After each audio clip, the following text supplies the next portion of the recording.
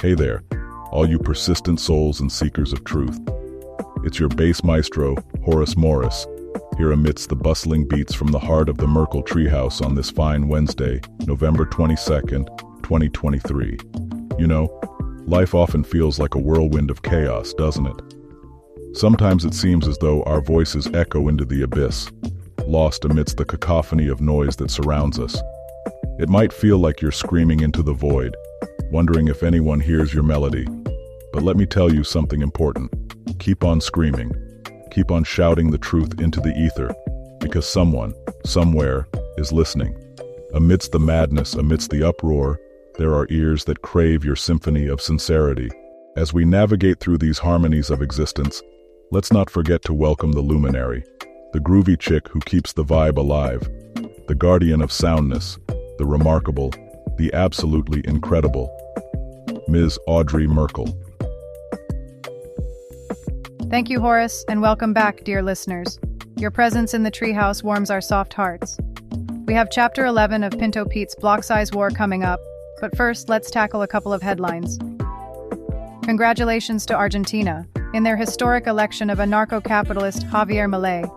The yoke of leftism in Latin America continues to fray at the edges, and it is a beautiful thing. Billionaire Changpeng Zhao, better known as CZ, and leading cryptocurrency exchange Binance pleaded guilty on Tuesday to multiple federal charges. As part of a coordinated settlement across the federal government, Binance has agreed to pay more than $4 billion in fines and other penalties. CZ, one of the most powerful figures in crypto, has agreed to step down as CEO from the exchange that he founded, and he will pay $200 million in fines. Lieutenant Colonel Nathaniel P. Steele of the U.S. Space Force is standing by to comment on these sudden turn of events. Lieutenant Colonel? Dear citizens of Earth, the wheels of justice turn, and we've successfully cornered another miscreant in the crypto realm. While the legal proceedings unfold, rest assured that a cozy cell next to none other than Sam Bankman-Fried has been reserved for this individual on our orbiting penal satellite. Mark my words, CZ will not be the last shitcoin scammer the U.S. Space Force holds accountable. Now, on to more pressing matters. The moment we've all been anticipating is nearly upon us. Join me and Reverend Smith next Sunday, November 26th, for the dedication ceremony of the orbiting penal satellite. I'll be at the helm, and Reverend Smith will bestow his blessings upon the craft. Don't forget about me. And of course, Satoshi the robot assistant on piano. We will be boarding an Origin Blue craft in T-24 hours that will send us on our journey to the orbiting penal satellite. This is not just a ceremony, it's a symbol of our commitment to justice, a beacon of order in the cosmic chaos. So, mark your calendars, set your reminders, and make sure to tune in for this historic event. Lieutenant Colonel Nathaniel P. Steele, signing off. Thank you, Lieutenant Colonel. And now, Chapter 11 of Pinto Pete's Block Size War.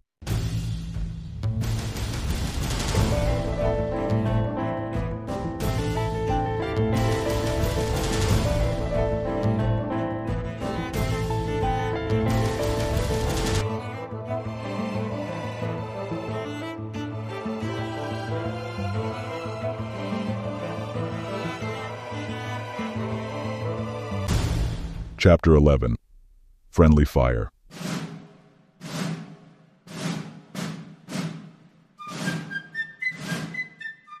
Some miners may not be in a position to upgrade, or may prefer not to participate in the soft fork, which is their right. However, that miner may now become a lone reason that vetoes activation for everyone, where the soft fork is an opt-in feature. This situation seems to be against the voluntary nature of the Bitcoin system, where participation at all levels is voluntary and kept honest by well-balanced incentives. Xiaolin Fry. Bitcoin Dev Mailing List. February 25, 2017. In March 2017, a pseudonymous Bitcoin developer, Xiaolin Fry, introduced a groundbreaking proposal known as Bitcoin Improvement Proposal 148, or BIP 148. This proposal aimed to compel miners to signal support for SegWit through a user-activated soft fork, or UASF. BIP 148 acted as a soft fork designed to initiate another soft fork. The strategy mandated miner support starting August 1, 2017, approximately 4.5 months away. This activation aimed to trigger the original SegWit soft fork within the activation window. However, this proposal stirred intense controversy and posed significant risks. especially from the perspective of the small blockers. It strayed from their narrative of patience and cautious consensus rule changes. This approach was perilous, as it demanded miner support, and risked a chain split, if not attained. The risky nature of BIP 148 UASF meant that its failure, a very plausible outcome, could hand the advantage to the larger blockers. I do not support the BIP 148 UASF for some of the same reasons that I do support SegWit. Bitcoin is valuable in part because it has high security and stability. SegWit was carefully designed to support and amplify that engineering integrity that people can count on now and into the future. I do not feel the approach proposed in BIP 148 really measures up to the standards set by SegWit itself or the existing best practices in protocol development in this community. I do not think it is a horrible proposal. It is better engineered than many things that many altcoins do, but just not up to our normal standards. But the fastest support should not be our goal. As a community, there is always some reckless altcoin or centralized system that can support something faster than we can. Trying to match that would only erode our distinguishing value in being well-engineered and stable. Of course, I do not oppose the general concept of a UASF, but generally a soft fork of any kind does not need to risk disruption of mining just as SegWit's activation does not. UASF are the original kind of soft fork and were the only kind of fork practiced by Satoshi, and we introduced miner-based activation as part of a process of making Bitcoin more stable in the common case where the ecosystem is all in harmony. It's kind of weird to see UASF portrayed as something new. It's important the users not be at the mercy of any one part of the ecosystem to the extent that we can avoid it, be it developers, exchanges, chat forums, or mining hardware makers. Ultimately, the rules of Bitcoin work because they're enforced by the users collectively. That is what makes Bitcoin Bitcoin. It's what makes it something people can count on. The rules aren't easy to just change. We should have patience. Bitcoin is a system that should last for all ages and power mankind for a long time. 10 years from now, a couple years of dispute will seem like nothing. But the reputation we earn for stability and integrity, for being a system of money people can count on, will mean everything. So have patience, don't take shortcuts. SegWit is a good improvement, and we should respect it by knowing that it's good enough to wait for. And for however it's activated to be done the best way we know how. Gregory Maxwell, Bitcoin Dev Mail List, April 14th, 2017. But sentiment grew among the small blockers that differed significantly from Gregory Maxwell.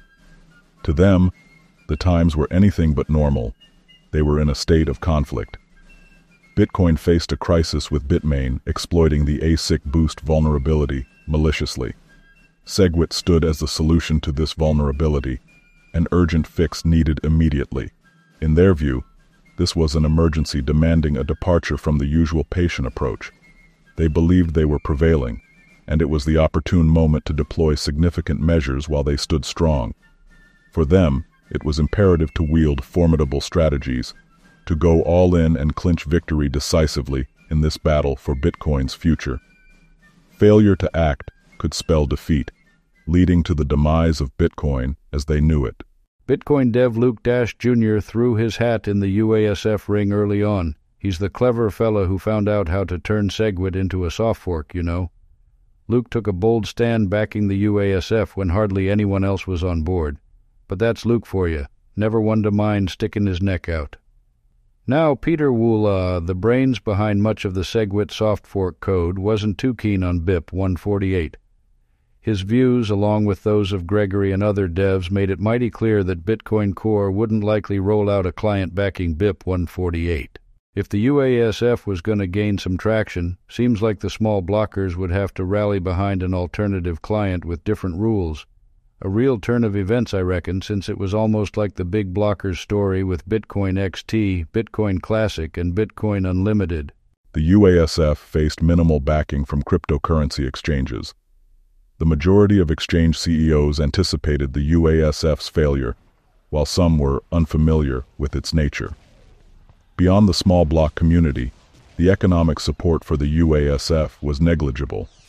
This move by the small blockers appeared risky, and there was a looming possibility that they might find themselves on a less recognized proof-of-work blockchain, ultimately sidelined from what was considered Bitcoin.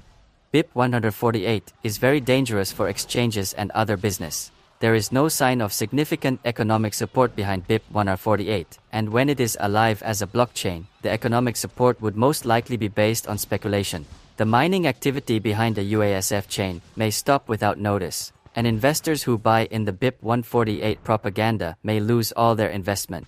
Any exchanges that decide to support a UASF token after the forking point need to consider the stagnation risk attached to it.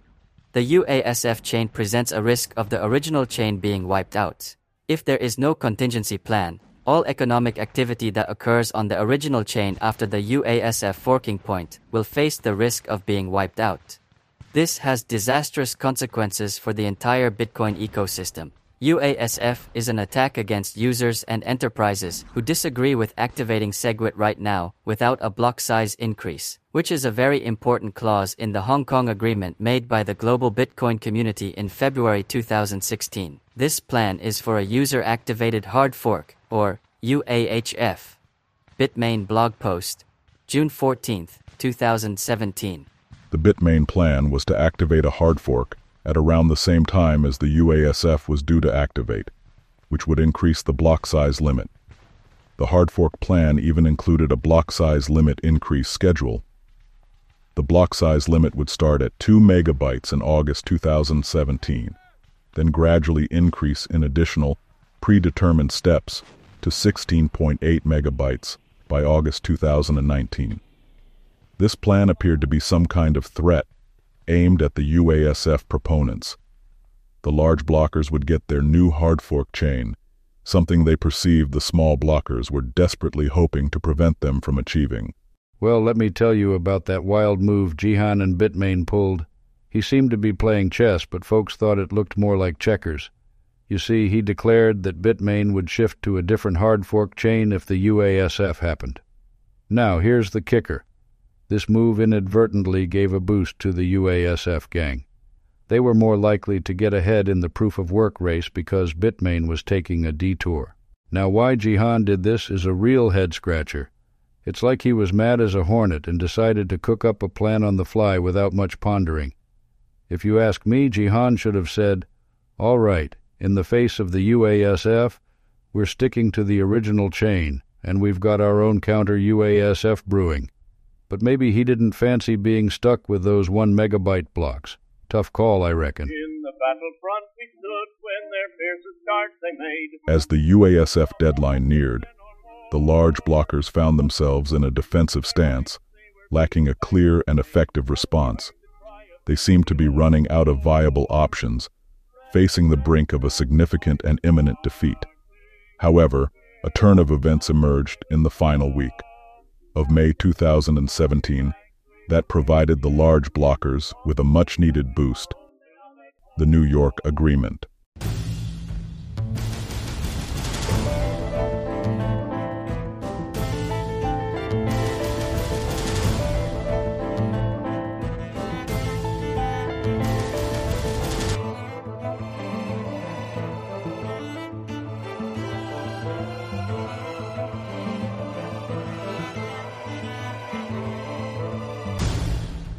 Ladies and gentlemen, before we wrap up, a final thought, if I may.